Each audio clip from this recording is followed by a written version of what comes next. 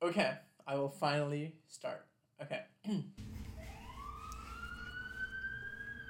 God damn it.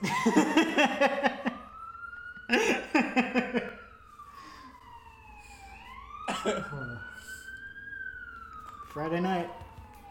Friday night. Welcome everyone to another great episode of the Do Better Dev Show. I am here with your second favorite co-host, Nathan Calvin. Wow, it really came down from last week. How's it going, Gian? It's going great. I just figured since the new year has been so great, New Year is really our first best podcast host. The new year itself. So it's New Year. It's the year itself. And then it's you. So and then this is sort of like the winger is you guys, the audience. It's like Exactly. the person that's not there, and you just give them credit. Yeah, I see. that's how you stay humble, man. Oh, okay. That's what monks teach us. Oh, you're gonna have to be Yeah. my connection to that world. I'm not really in it. Oh, okay. Yeah, no, I listen to a lot of weird spiritual podcasts, and that's what they should tell you. They tell you to wake up in the morning and thank the land and earth and nature to stay humble, because then you're associating everything that's good in your life with something else. That's not you. I see. See, I was worried that you were giving me updates on feedback you'd received because the first episode went out. You're like, well, you were going to be the best podcast host, and then we found out the people didn't really agree. I mean, I'm sure people do, but I just, I cannot let that fame and ego get to you. I care about you too much. Okay, good. Yeah. I can't lose my humility. That is the important part. It's one of your core values, from what I know. Well, Every place you work for, you look for it. correct. Yes. It's Yeah. real important. Anyways, what are we talking about today? You wanted to talk about reporting, and we're trying to figure out what that's going to be specifically. I've heard rumor that you have some notes that you wrote that you don't fully understand anymore. And That's true. what we're going to try to do is navigate through the very broad roads that are different types of reporting, and hopefully not stray too far from the path, but based on that intro, we might. So we're going to see how this goes, and That's true. explore different kinds of reporting, how they can be used, and how we use them day to day. Yeah. Like when I had a work in progress theme for this in my head, it was data, analytics, and reporting. And if you know me, you know I love data. Right. Data is my every decision, everything I ever do. I need all the data there ever is. Yeah, this is really an episode for all the single ladies out there. The way to Gyan's heart is through data. Through data. That is very true. The more I know about you, the more I'll be like, I know about that. And that gives me confidence and happiness. Knowledge is power, and other quotes that I can insert here. But the more important part is data is awesome. It's everywhere. You have to collect it. And then once you do, you can make informed and better decisions about life, and in this case, technology and your infrastructure. Which is really the part that I care about. That's true, which is, I'm sure, also the part most, if not all of our listeners care about. So we'll move on to the first segment before we actually dive into it. Yeah, so it's been about a week since we last recorded. Our schedule's all over the place right now, but we're doing our best. Did anything interesting, anything good, anything rad happen to you that you wanted to share with the listeners? I guess the only rad cool thing that happened was since that was the last week, or this is the first week of the new year that's about to end, I took this whole week out to do some reflection and resolution. Right. And it has been a huge success. I thought about a lot of things, and generally when I do reflection in the previous years, it either makes me sad or makes me a little anxious with a little bit of happiness. But this time it was just all happiness. Wow. It was just like, cool, I survived 2020 and I learned a lot of lessons out of it. So it was just all over a blast. And then resolutions were easier because I have a certain clear picture of things I want to do, but I'm not going to like set them as number goals or something to like stress myself out. So they're pretty much just guidelines with certain numbers attached to them, which I'm pretty sure what goals are, but I'm going to make it more vague and weird so that I myself feel more zen about it. That's funny because we went opposite directions. Last year, my goals were fairly vague, but I knew the general direction I wanted them to go in. And 2020 happened, so not a lot of things got done. And then this year, all of my goals are highly number based and highly specific, and I feel really good about them. So, if I had to guess how you and I would have planned goals, it would have been inverse of what we just described. So I'm curious to see how this works out. I am too. This is something new, and yeah, and for those of you, by the time this releases, I probably have done a write up of my goal reflection resolution on the blog. So go look at it, and then hit me up on social media to make sure I'm actually doing them. Because if I don't stress myself out, somebody has to, or things don't get done. Yeah, I can't just be zen all day. No. So the thing I wanted to bring up was it stopped raining for long enough today for me to go out in the sun and ride my longboard for the first time in 3 weeks. And I realized how much I missed it because it's been a while, and I was doing that every day for like hours at a time, especially when I was having time off. Essentially just spend most of the day, skating around. So I unfortunately checked the weather, and it's supposed to rain again for the next 10 days or so. But I managed to get out there for a little bit while it was sunny. So I got to enjoy that, and real happy about having done that. Wow, that is pretty cool actually. At least you got a little break. Longboarding seems to provide you sparks joy in your life. That's right, yeah. Longboarding does spark joy, so I will keep it. Yeah, for the next 10 days, you just keep meditating back on this moment of today. So this crazy thing happened. Live your life in past. I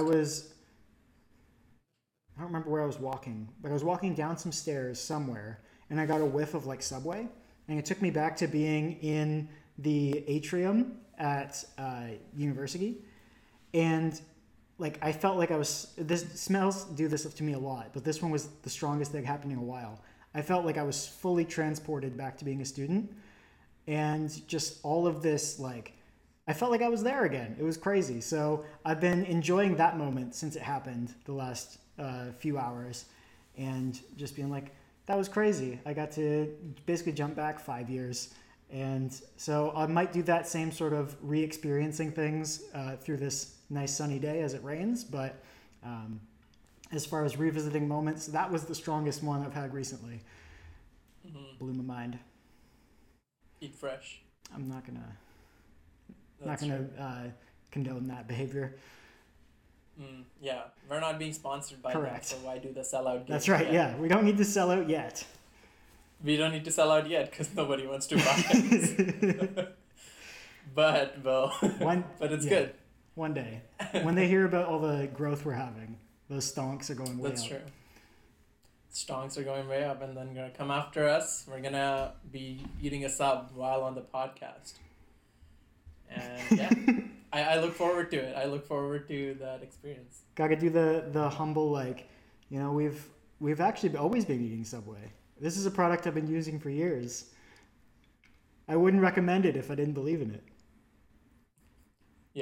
I hope we live to see the day when we are in the sellout section. I'm just checking. I don't have any. Oh, I had some human interaction this week. Oh, so cool. That was nice. That was it. Those are my big points of cool things that happened the last week. Was longboarding again and interacting with another human. Nice. Yeah. Oh, on that note, I finished Uncharted. So, pretty happy about that. Good game series wrap up. So you finished all of them? Yes.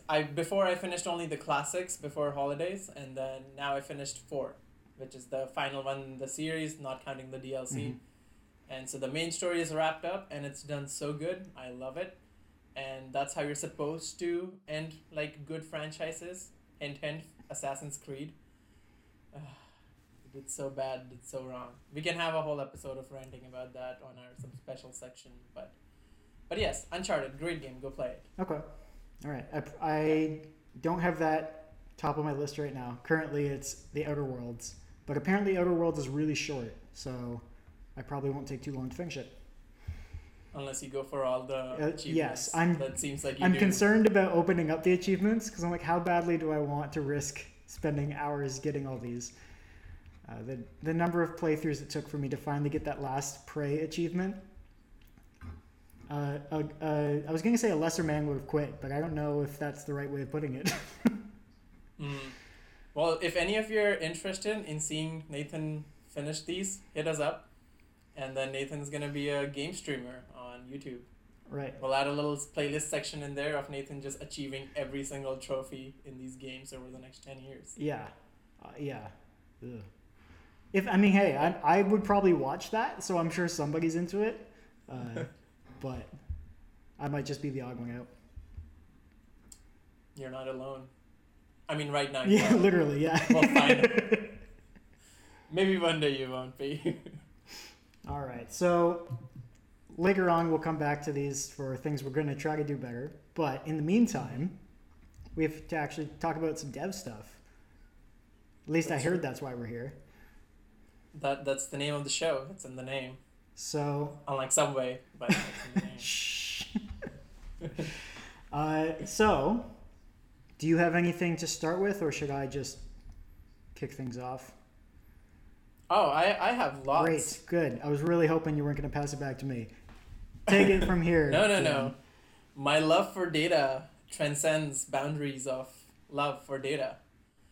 But yeah, so there's too many thoughts. So I'm going to try to keep everything a little high level, and then we can dive into things. And maybe we would need to do some follow-up episodes on certain things. But when I think about at least having data on an application level and using that for either analytics or reporting, there's a little matrix I generally draw on what fits where and how we use it. So as far as data is concerned, I divide it into two sections of infrastructure data and application data.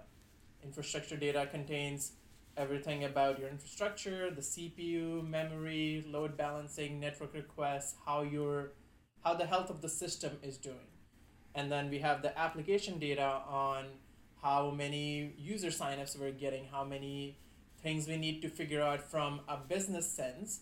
But also application data and infra has this little midline of things like figuring out which SQL queries are taking too long, or what elements of the application may be putting too much effort on infrastructure. And there's that little section in between them where they transcend each other. But that's how I generally think about that data. And then when you need to consume it after you've collected it, is you either have reports that generally is either looked at by business people or higher level people to make sure things are working fine. You have whatever goals you're hitting or something you can go look at to figure out if you're on track for certain achievements or milestones and how user behavior is happening. Or finally, the other way is alerting, and it's just when, oh shit, something went wrong, and it's your instance yelling at you that it's at 90% CPU capacity because some kid in Russia decided to DDoS you, and you didn't pay for the Cloudflare protection, which is too bad because you should have. It's too bad. And it's too bad.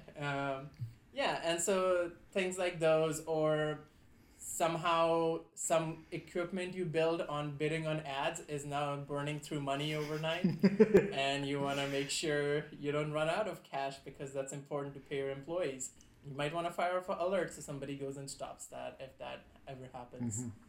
So that's generally how I like to put them in their little quadrants in my matrix, where the data comes from, how it should be consumed. All right. Thoughts? Yeah, so I feel very strongly about one of those, which is I really don't like application reporting. I feel like that's always marketing stuff, and like the marketing team always wants that sort of information, and it's one of those areas that I can't make myself care about, which normally I don't have a problem with. and I can usually get behind something if I know it's important. And that people will keep telling me that, these business level analytics are really important, and I just can't bring myself to care. So unless you have a lot to say about that in particular, I'm thinking system level analytics or like performance metrics and alerting are going to be at least the things I'll be naturally drawn to in this conversation. Thoughts? Yeah, that makes sense to me. We can stick to that. I am not a business person from any sense so far. So I definitely had more exposure and more love of infrastructure data, monitoring, alerting.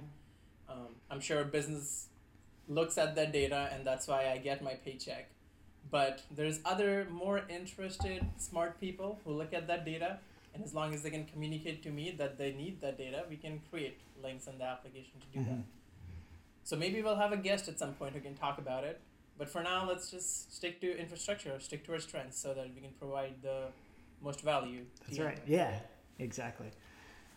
So I want to go back briefly and mention the alerting piece, because this was one of the first tasks I had at my first job.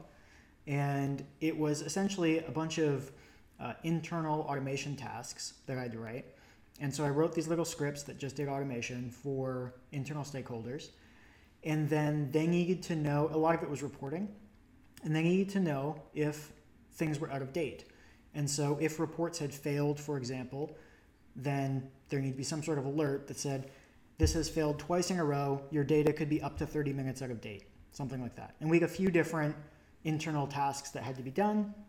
And if they'd failed consecutively X number of times, something had to be posted. And because it was all for non-technical people, a lot of it was just communicated out through a Slack channel. And so it was like out through a Slack channel with a link to say, this is the actual error. If you need to share it with somebody, if somebody who knows what to do is not around, this is a general summary of what it means for you, meaning like, for example, this might be 30 minutes out of date. And this is the action you can try taking. So in other words, it was a basic step-by-step of you might just need to go here, click this button to restart this task. Or we suspect it probably was caused by this. You can take this action and see if it fixes it. If not, hopefully Nathan's around and he can try to fix it for you. And it made me appreciate really early on the value of having alerting set up, because it meant if there weren't alerts going off, everything was working. And if there were alerts going off, they were helpful. And so having, especially in the first round of trying to set up logging and things, it sometimes became extremely obvious that it was the first round where it's like you put logs in this case me, I put logs in, and then I go to look at them and figure out what went wrong. And I don't really know. It just says at 2:13 something went wrong. And so it's that practice of saying, what's the useful information here to actually make this alert actionable, and what metrics matter so that you're not getting alerted for things that are recoverable. So for example, one failure didn't matter in this case. Oftentimes this thing could recover quite easily. It was 2-3 failures when the data being out of date would actually matter. So that was an initial experience that I had very early on. And even though I haven't spent a lot of time since then working with, there's a word for it, for like communicating out to people through like Slack and tools like that. But I haven't. Chat ops? Yeah. I haven't done much with chat ops or anything like that since then. But it made me appreciate it very early on. So I have a bit of fondness for it, despite not spending a lot of time in it now. So you've always had the DevOps mindset, is what I'm Maybe I just never knew. It was within you this whole time. Wow. This gives me so much more confidence for my solutions architect problems. You're going to nail it, and then you're going to teach our audience the whole course. Right. on the podcast. I'll take it too, and then we can talk about it. Yeah. Well, I think I'm going to take it in February, so we'll find out. I'll just copy your notes. Okay. What tools were you using besides Slack to create this awesome alerting system? AAS. I'm trying to remember now. I know that most of the scripts were just being run via cron jobs that were kicking off node scripts. So it was like a node server just running basic JavaScript API interactions. Essentially just like trigger this, use node to run this file that just communicates with an API, summarizes some data, and sends it off somewhere else. And so I'm sure at that point, the ops team had done most of whatever integration I needed. But I think it was just Slack for the most part. It's been now a few years. Nothing in so the actual technology? Like, how were these webhooks? Were you just directly integrated with Slack and just sending out these payloads? I think or was so. there some, like, what was this alerting system made of? I'm pretty sure it was just API requests to a Slack integration, because everything was pretty cowboy coded at that point in that entire company. And I'm pretty sure there was just like, install this app into Slack that exposes an integration or a API endpoint specific to your version of Slack, and then you can choose like the channel that you wanted to send it to. And that's the extent of what I remember about it, but I'm pretty sure maybe they had like an SDK or something, but it was very direct. There wasn't a lot of intermediary stuff going on. And it would just do some really basic, like a local state in the node server itself, where it just have like probably a JSON file, something like that. And at the end of it, it would just, if it had a failure count, it would just increment it. Like, it was pretty basic. So what I'm hearing is it was a lightning fast application with a locally cached database. That's right, yeah. Yeah. Locally cached persistent database. Right. That had zero latency in communicating with it. Yeah. This is useful. I'm going to keep these talking points ready for my next interview. I wrote this. DevOps mindset. That's right. Yeah. Right. Make it sound better than it ever needed to be. Yeah. And if, since these little scripts were running on their own, you could even say that these services were micro. And people love that. I've noticed. Yeah. Even though they're a thing of the past now. Yeah. Monoliths are new again. Yeah, so the listeners won't know, but I've started getting emails from a few different places talking about the importance of monorepos and essentially talking about how people have always done microservices. And I was like, did they? I had no idea. I thought those were still hot and new, but now they're old and cold. Yeah. When I like one of my senior devs early on in my career told me that all of these architecture patterns exercises, they usually make a comeback. Mm-hmm. And I was like, no, technology only moves forwards, like stonks only go Correct, up. yes. And now I've worked long enough to know monorepos were a thing, microservices came into the world, and now microservices have been used always and monorepos are back. So yeah, won't be surprised if before long everybody's hosting their own bare metal servers again and don't trust the cloud providers. Yep. Yeah, it just takes one big failure from AWS that takes out most of the internet. That is true. That is actually very... It is a thing I was, as a junior DevOps engineer, was very averred and thought about quite a bit, about how half the internet can basically disappear if AWS gets destroyed or something. But we'll keep that for another episode. Nobody needs to ponder on my fears of internet going down. I'm sure we'll still have lots of cat videos, so we'll be fine. That's what's most important. Yeah. Okay. So was there anything else on that application that reminded you of alerting? No. That was just, I just wanted to raise it because I like to think chronologically. I'm like, one of the first things I did was related to this topic. And so just wanted to bring that up and probably also highlight how you don't have to really know what you're doing or be that good to do something useful. I think that's maybe the takeaway is like, I didn't really know what I was doing, but it didn't matter because it was still better than nothing, and it improved over time. So just like with most things in software development, start somewhere and you can iterate on it, get better, and one day I'll come back to this whole chat ops thing knowing a whole lot more. Yeah. Actually, the thing I remember about chat ops from early on and again in my career, in my current job, is too many alerts is a good problem to solve. Not having enough alerts will always keep you freaked out. Right. Interesting. If you don't know something's going on with your system, you'll always live in uncertainty. But if you know for certain it fails 20 times a day, but it's not affecting the business intelligence or anything that much, that's still good. Make another channel, move it to a less noisy channel, or put some rules in your alerting system that says, if it happens more than 5 times, let me know. If it happens more than 20 times, then alert me. Or if it happens 5 times, resolves the 6 times, set the counter back to 0, because then it's back caught up. So things like those are important to see, but yeah, every time we didn't have enough alerts, that's when we were worried. Right. But when we had too many, it was like, okay, I know which ones to pay attention to. It is noisy, and we can take one of the sprints or some time and either combine them or just get rid of some, or realize we don't even use some part of the system because now there's alerts coming and you realize it's redundant and you can just get rid of the whole thing. And that's a very satisfying feeling when you have a GitHub pull request with minus 400 lines of code.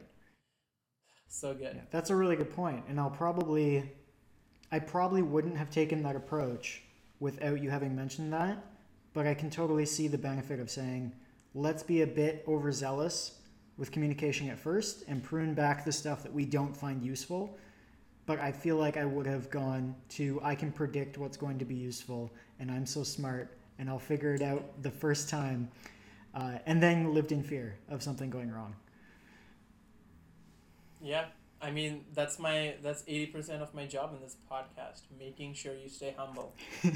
So it can let you get too cocky. Right. So, yeah. But yeah, that's been and generally the tools we've used is I can't remember the last time I did a direct Slack integration. That's why I was curious about asking. Most SaaS tools and everything now has a little integration, which is pretty nice. We used to have one for Jenkins and one for Datadog. Datadog, I know they're not sponsoring us. I will still talk great about them. Excellent service. Their support is good. If anybody from Datadog is listening, please send us a free t-shirt because I think they look really cool. And I've used it for almost every company I've ever worked for, and they're great. It's very simple to use. You can deploy it anywhere, and it has direct Slack integrations with templated messaging. So if your CPU or anything is spiking, you can save, and their free plan is pretty decent. So if you're a startup, you can save lots of time on writing these little scripts on state management and such by just reporting all your metrics to Datadog, using a nice little GUI to create all of these alerts. And then your Slack channel's happy, you're happy, your developers are happy. And who doesn't want to be happy? Isn't that the reason why we live? Yeah, 2021, the year of being happy. 2021. So, yeah. Yes, to reiterate my original point, it was very much a task for me to be kept busy and make sure that I kind of could figure stuff out before they let me do real stuff. So they weren't going to worry about setting up a proper integration. I was just sending that in. But currently, our Spinnaker pipelines are integrated directly. So it appears at least that Spinnaker has a integration with Slack, because it posts these nice little messages saying like, this services pipeline has started. And then if it fails, it'll alert it. And if it passes, it'll say pipeline's completed successfully.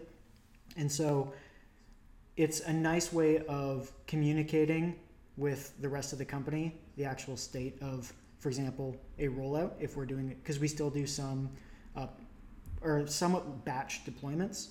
And so if we're going to do a new release, everybody can see somewhat in real time if the services are rolling out successfully, as opposed to, if one fails, also Alps then knows, because usually they're not involved with our releases. So if they can sort of be paying attention to that channel and see, oh, our deployment failed, they can hop on call, as opposed to having to sit there and wait for us for 30 minutes while we do our deploy. Yeah, no, and that's one of the major reasons for reporting, right? It's not just for you. Hmm. It's for every stakeholder that's involved and in what capacity they need to know these things. And yeah, that's definitely one of the big reasons why we, at least currently at EA, is also doing is these a lot of these alerts either through by email or Slack go to people who make the pull requests and things that go wrong. Unless it's an infrastructure failure, then our team gets a important message. But if it's not, it goes directly to the developer. We're not bothered. No chat ops is bothered. People who are worried about it get information, and then we have some like final counter of these many jobs failed in the last couple of days or whatever, so we can have some higher level metrics. But just because you can spam yourself doesn't mean you should. But it's because we started off with that model and then we cut down on who are the stakeholders Hmm. and who doesn't need to, and it has just saved so much time in developers not knowing if their pipeline has run. Nobody wants to sit refreshing a Jenkins page to see if something's finished or not. It's just so much easier when they get a little ping to know that if something worked or failed and with a link to what failed. Yeah. Yeah, I feel that because our current setup, Jenkins finishes the build and then passes it off to Spinnaker, and then Spinnaker runs its pipeline. So something can break in Jenkins if like a test fails or something, and I'm sitting there waiting for that, make sure that passed, and then once it passes, it's like, all right, now let's move over to Spinnaker, make sure Spinnaker passes. It would be great if we had that integrated, but it also wouldn't necessarily know just to notify me, and I don't want to be notified every time somebody is merging something into master. Uh, So for like good company culture, then what do you want is a central shaming channel where everybody is there. General channel. It just posts in general every time somebody fails yeah. with the committer's name. You're like, ha. Well, when I had a team, I feel like at least this was a thing because when I was on a team of like 3 people, there was a channel, and I don't remember if it was just in developers, but there was a channel that did post every time something failed, and it would say like, I'll use Timmy again. Timmy broke the build, and you would have the commit that broke it, and you would have to go look. So I do have like a vague memory of that, but I feel like it must have been short-lived because I don't have a very detailed memory of it. And if it was there for a year and a half, I would have probably remembered it. So maybe your idea of how good company culture works isn't quite right. Okay. Well, I just really hated Timmy, so You just wanted that's everybody where to it's coming know. from. Timmy Yeah. Dunn did it again. Timmy used light theme. Timmy Oh, was just no. attracting bugs Yeah, all the light time. theme attracts bugs. That's the problem. That's true. Yeah. Uh, Cool. Okay, so Datadog is one. I've practically done a free ad for them now. Yeah. What have you seen or used any other tools? Hint, your AWS certification. So we're still talking alerting. Yeah, I mean, yeah, we're still on Yeah, so it. Sure. it'll be interesting if we end up coming back to do this follow-up discussion, in a year or something when I've got more context for it. But I now know, for example, that in CloudWatch, you can have it trigger. You can have CloudWatch alarms that will trigger changes to your autoscaling group. So you could do something like at 80% CPU utilization, on average for my instances, I want to let the autoscaling group know that this alert has happened, and the autoscaling group can then say like, all right, I'm going to make 2 new instances, and that would presumably bring down the average CPU utilization. And so you can then integrate these 2 pieces so that, for example, you get notified, hey, this thing you don't probably want to happen has happened, and don't worry, in the meantime, the system has taken care of it because you had this action configured so that you don't have to wake up and manually increase your target group size. But at the same time, if that's not something you expected, it's nice to have an alarm on it. So you can be like, all right, the system didn't tip over because we had something set up to handle it, but also we didn't want it to happen, so let's figure out how we can make this not happen again. So it's a cool way of integrating, and they have other ways of doing it where you can go directly to like maintain this average. But the fact that integration exists and you can get more creative with the specific type of alert, I think is kind of cool. Yeah. AWS is like really great in its ecosphere where things can hit other things, machines making and destroying machines.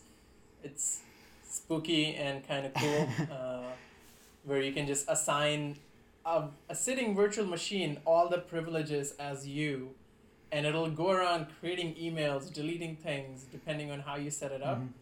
And yeah, like CloudWatch, it can run lambdas. You can create a lambda Yeah. to, I don't know, randomly boot off a developer every time something fails. You know, you could have a Russian roulette of firing employees because it's a team responsibility. I don't know, but I don't even know why that popped in my head.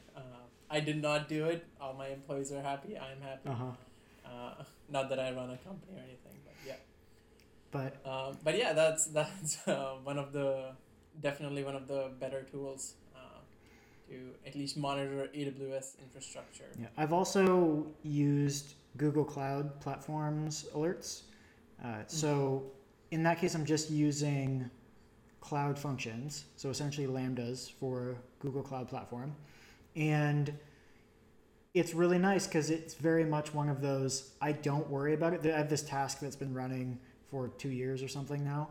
And maybe once every 3 or 4 months, it fails once and lets me know. And I just sort of look at the email and go, well, if I don't get another one, I'm not going to worry about it. And a few months will go by and I think maybe it's not even running anymore. And then I'll get an email and say, oh, it failed. And it's so infrequent that I sometimes forget about it, but because I still get those emails, I know it's occasionally, or it must still be running, otherwise I wouldn't get those emails. So it's that perfect balance of I know it's still running, but it never bothers me, and it was very easy to integrate because I barely did anything. It was essentially like if you get, because I think they have info, warn, at some other level, and error. It's like just let me know if an error occurs, and here's my email. And that's pretty much all it took, and it sends out the emails. So these things are not difficult to do. I'll reiterate that, but they're so useful. There. Yeah. Was it? I guess Google Analytics is different then, right? Than whatever that is. I'm not much of a GCP Yeah, person. yeah, they're Yeah. separate. Cool. Yeah. Another great tool, I guess, Google Analytics, uh, if for your static websites and such. But I don't. Do they do alerts?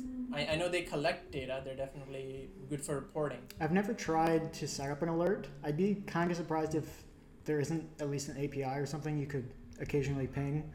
Uh, Mm. and it's actually established as opposed to a lot of Google stuff that gets recycled. uh, Yeah. so, Have you checked out that site like Death by Google or something, and it shows you every product Google has ever killed? well, it'd be a long Yeah, list, it's pretty good. but I haven't tried, so I can't say for sure. I feel like there might be alerts baked somewhere in there. You know, if I were running a website and suddenly I hit some sort of milestone, it might be nice to know as opposed to having to go log in and find out. It's true. Yeah. Actually, that sort of touches reporting, so we'll shift over Sure. from alerting to reporting on. Um, if I'm getting pinged for everything that's going wrong or right, depending on how I set up alerts, why do I need reporting, Nathan?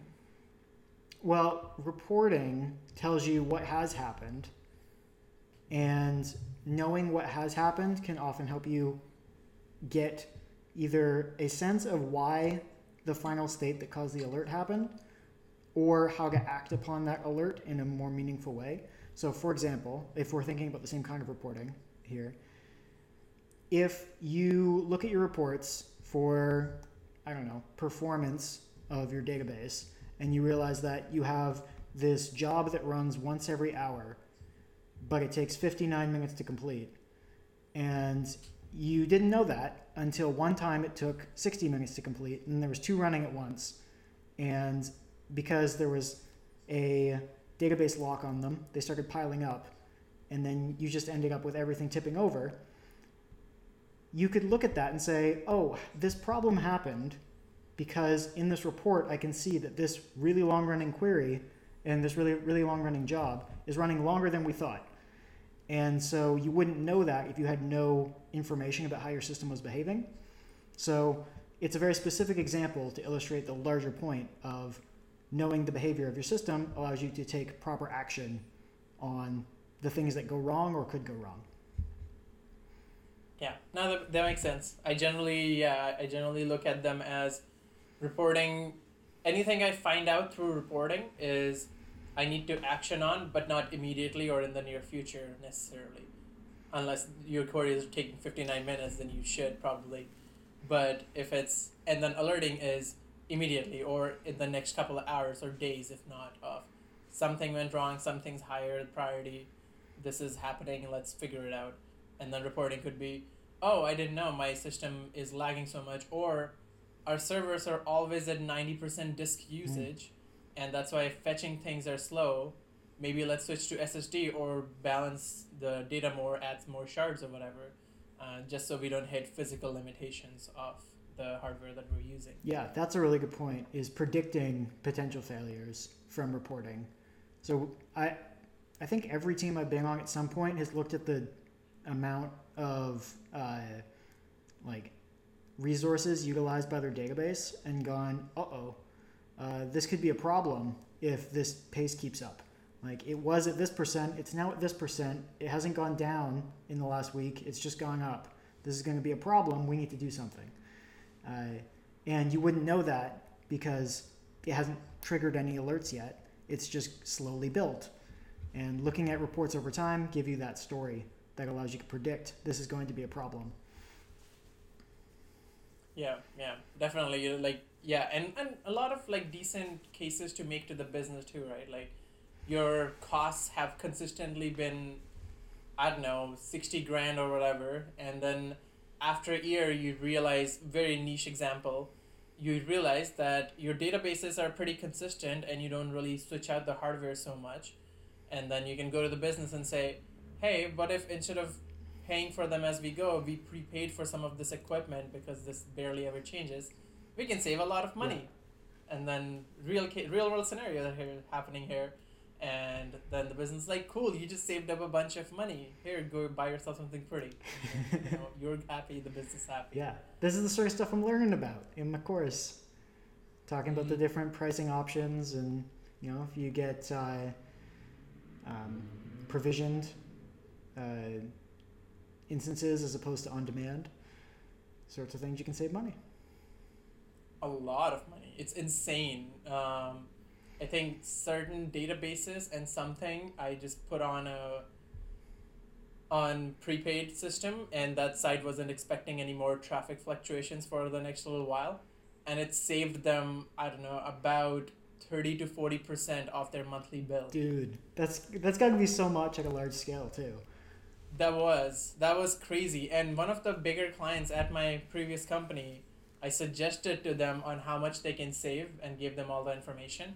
And then they switched to a different company to implement that. So, I mean, in the end, good for them, but that was kind of a not cool move. Yeah. So for 2 weeks, auditing their entire infrastructure on how they can do better. And then they did, which is not with us. So I think that ties in a lot to just your general obsession with data. It tells you how to do better. It does. Data, I cannot emphasize enough on how liberating it is to have all this information thrown at you, so that with enough proper time and attention after you give it, you just, there's things people overlook because or everybody overlooks if you don't have all these things in summary. And once you do, reports, I love reports. I'm probably sounding like a big nerd, but that's what this podcast is for, so that's cool. and I don't know. I don't think I have anything of substance to say right now about how much I love poetic. Data. Yeah, so I'm just going to move over to other tools. Sure. Yeah. That I've used. So I'll talk about my love for some of the tools that I've used to monitor all this data for reporting. Elasticsearch is huge. Elasticsearch is great. I use it quite a bit, and I've deployed, I don't know, too many clusters at this point of Elasticsearch, just for my love of them, and how somehow I end up at some company or some job or some site where they're like, oh, we were thinking of deploying Elasticsearch, we just didn't have that in our team for this while. I was like, cool, here, let me help. And Elasticsearch is great, it's fast. If you're a smaller company or doing certain smaller projects, there's better open source, like it's open source, but there's also other open source alternatives which are faster if you do a little bit more research. So it's not, but it's the most used. So if you do want to go for something stable for a bigger company, do that. If it's a side project, look for some of the other ones, because I don't know, it's nice to know that if you have something that has a little less load balance, you can take a very bare minimum EC2 T3 instance or something and just deploy all your services on one machine. And it works. And because none of them take any CPU or RAM compared to some of the other big players. But speaking of data, Elasticsearch can hold quite a bit, and then you can have Kibana or whatever to search through it, create nice little visualizations, and things are pretty, and then you are happy. And that just seems to be the general consensus of me talking about data is you'll be happy. Metabase, I wanted to sort of highlight that. If your databases are SQL and they need some sort of a nice GUI to create all these reports, there's lots of things out there. There's Mode, there's, I don't know, there's almost too many SaaS services at this point that can query your SQL database like Power BI or something and display something nice on a dashboard.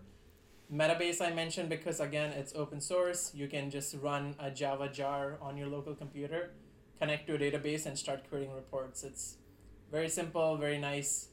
And yeah, that's mostly what I have for at least reporting and creating reports. If there's tools any of you know that have really helped you with your life, please hit me up, because if you can't tell by now, I really love these applications and enjoy using them.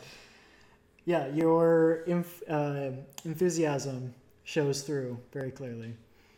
Also, it was very exciting for me to hear T3 micro EC2 instance and be like, oh, I know what that is. So making progress. For this test, do you have to like memorize how much CPU and RAM these things have? I don't think you have to know the specifics, but you need to know like the different kinds of instances. So like like R for one ticker more for RAM and C for CPU, these sorts of things. And you probably need to know, it hasn't been super specific because I haven't done any of the the practice tests yet. I've only done the test in this course. And they've been somewhat specific, but they're more like, did you pay attention during this section of the course?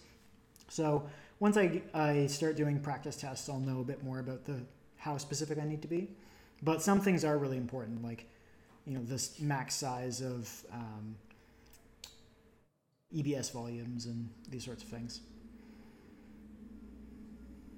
Yeah. And once you do, I'm just so excited to nerd about it with you. Yeah, that's the thing. I'm invading on your turf a little bit here, and it's going to be exciting. Good. Well, before you know it, I'll be hitting up React hooks and then complain with you about how good they are or how everything else is terrible. Correct. Yes. But yeah, this whole area of, reporting, metrics, analytics, it all, at least for me, falls under that really popular glorified name of site reliability engineer. And in my head, it's sort of like how I thought of server-side development my first 6 months of only having done front end professionally, where I was like, I get it, but I don't get it. And if I opened up the code base, I would look at, especially at that job, it was Ruby. So there's or Ruby on Rails, so tons of magic. And I'd be like, so the request comes in and then it just gives you back the right data? This doesn't make any sense. And so to me, at this point, a lot of the tooling that goes into metrics and reporting and performance, it's a lot of that, I get it. It connects to these different resources that you're using and gives you information about them, but what do with information. So I'm hoping that over the course of 2021, I can move myself closer and closer to having a more practical understanding of what those things do, because it's not an area that I've actioned on in any real way. And I think it's going to be real beneficial to me over the next few years in my venture to be good at my job. Yeah, I can't wait for you to like get nerdy about it enough that you like one day just complain, be like, I was analyzing this request, it was taking 600 milliseconds. Then I realized there was a SQL query that was taking too long because of a mismatched index. And then I fixed it by implementing proper indexing and like made the right columns and everything. And now everything's much faster because I looked through this entire pipeline. And I'll just be like staring at you because that'd be so cool. The React guy is talking about SQL. Yeah, Whoa. yeah. And then I'd be very happy because I would have somebody to nerd about these things about, because I have often found myself over obsessing about performance, and just it's hard to find people who relate with that, because they'll just be like, who cares if it's 600 milliseconds versus 800 milliseconds? I'm like, I do. If tomorrow you have the hockey stick growth, your server's going to crash. Right. And how do you sleep at night knowing your server isn't doing the very best it can when it's your responsibility? I don't know. I love it. So, as with most things in software development, there's always but if you take it too far, or this is the thing to look out for. What are the things to look out for in reporting and analytics in your mind? That's a great question.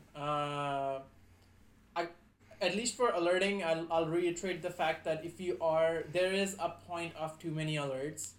For example, if you have an alert for somebody opened a pull request, somebody reviewed the pull request, Jenkins, every time it tells you if the pull request passed or not, you have another alert.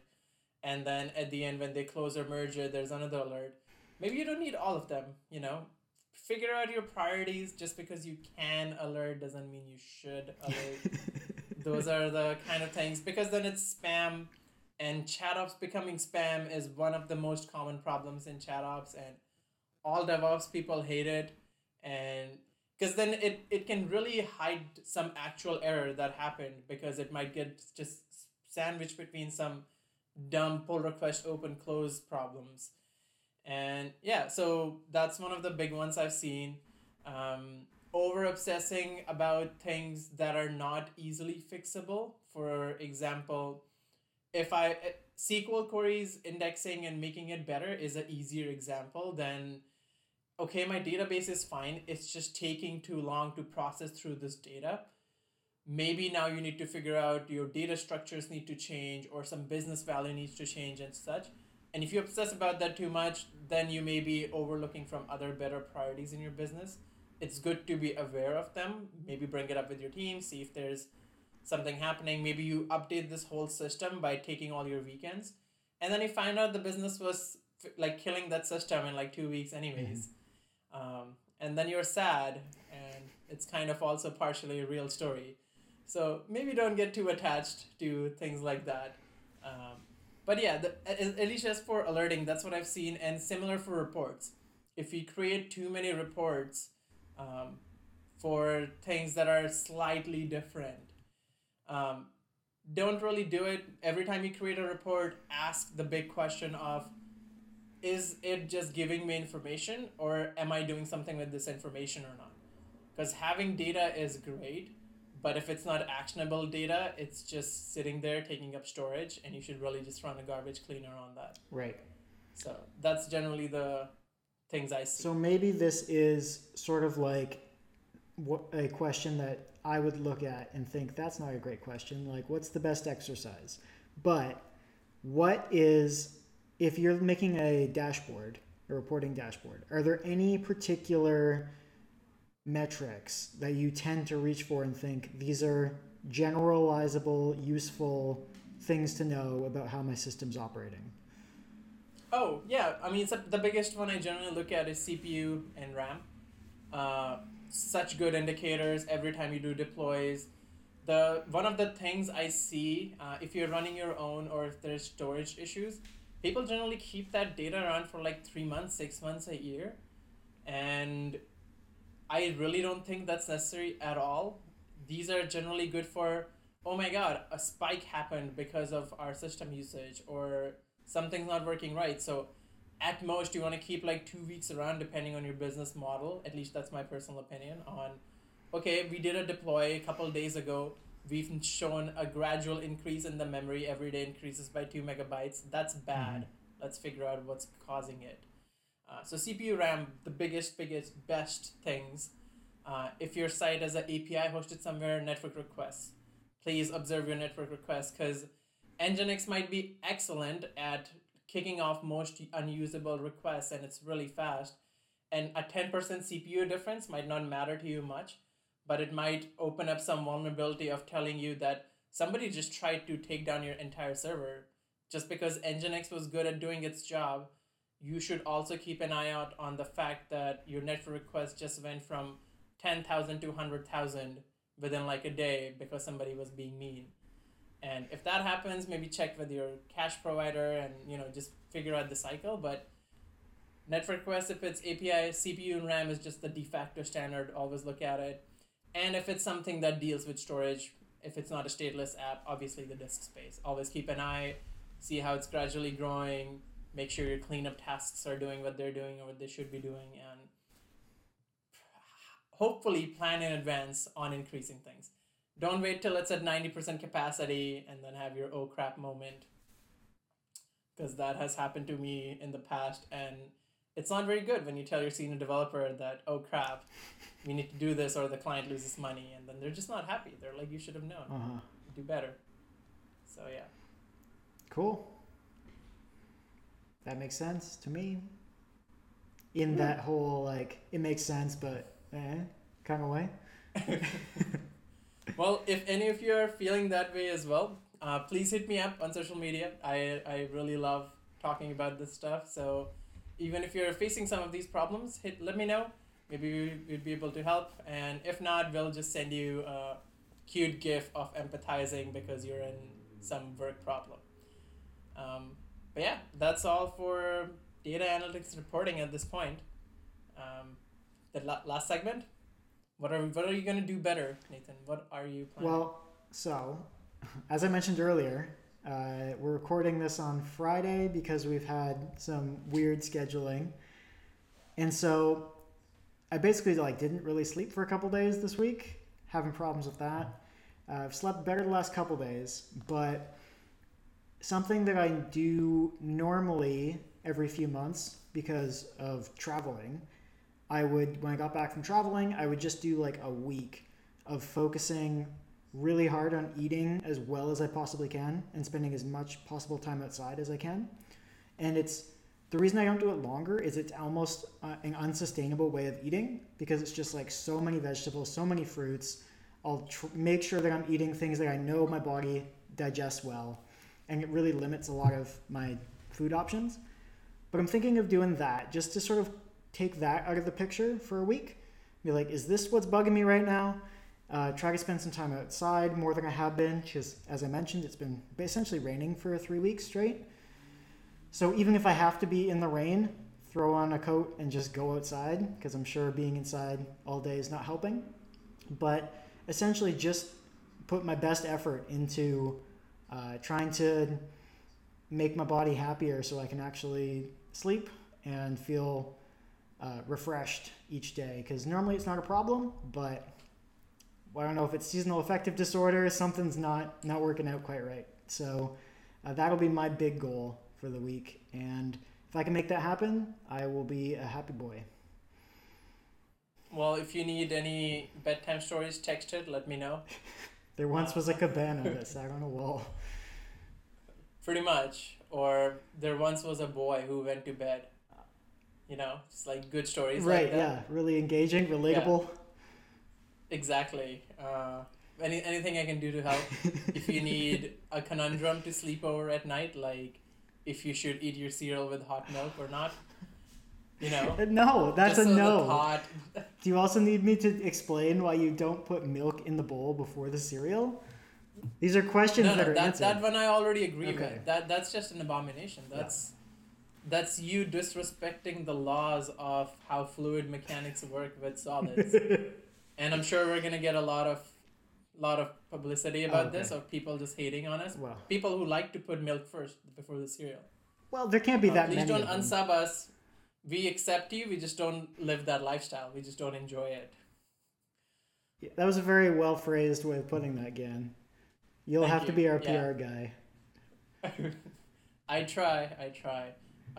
Cool. So yes, I hope you sleep better. Is that your focused goal this week? No green oatmeal, just green vegetables. Yeah, usually I do cut out oats, which that's partly, actually that's 100% of why it's not sustainable for me, because I really love my oatmeal. But I usually cut that out. I essentially just replace my whole diet. I'm just like, whatever is in there, get it out, see if it makes me feel better. But there's that, and then just continuing on with my course. So I've finished section 5, which means nothing to anybody else in the world, but try to get to section 6 or 7, the end of that. If I can do that, I will be probably 30+% of the way through, which isn't bad for the first week of the year. So I think I'm on track to do my planned February test. We'll see how it goes once I start writing practice tests. But those are my 2 things. And besides that, this one's just fun, but practicing a bunch of Rocket League because I've only been playing for a week or so, and because of that, I'm terrible, but I want to be much better so that I can stop playing with other people who are terrible, because they're really hard to play with, because they're as bad as me at everything, so you can't count on them. So if the ball goes to them, you're like, oh, they're going to no, they missed it. And it makes it hard to predict what's going to happen. So try to get good so I can get away from them. You want some predictable chaos, not just chaos. Correct. Intentional. I want something to be intentional as opposed to chaos. complete accidental gameplay. That's true. And then you can show up all those 12-year-olds who think they're so good at Rocket League. That's right. Yeah, Grandpa Nathan coming in. Come play some soccer. What about you? Great question. So I before this call, I was talking to you about how I'm still in sort of vacation mindset on I need to be more actionable instead of just. It's not even that I'm thinking about, oh my god, I must do and just use the power of manifestation of having things come to me. I'm just like, I'm exactly happy where I am. Nothing has to come to me. I don't have to go to anything. And that's not sustainable. And that's not even good. I know I'll get bored of it sooner or later. I just hope it happens sooner. Right. So to make that happen, to do better, being the actionable keyword, I am going to this weekend, finish up the blog post I was working on, which I mentioned at the beginning of this episode, finally get it published, and I'm going to resurrect one of my Slack bots. I haven't decided which one yet, but I'm going to make it production ready, and now that I have a proper domain and everything to host things under, I'm going to publish it hopefully before I leave for my brother's wedding next month.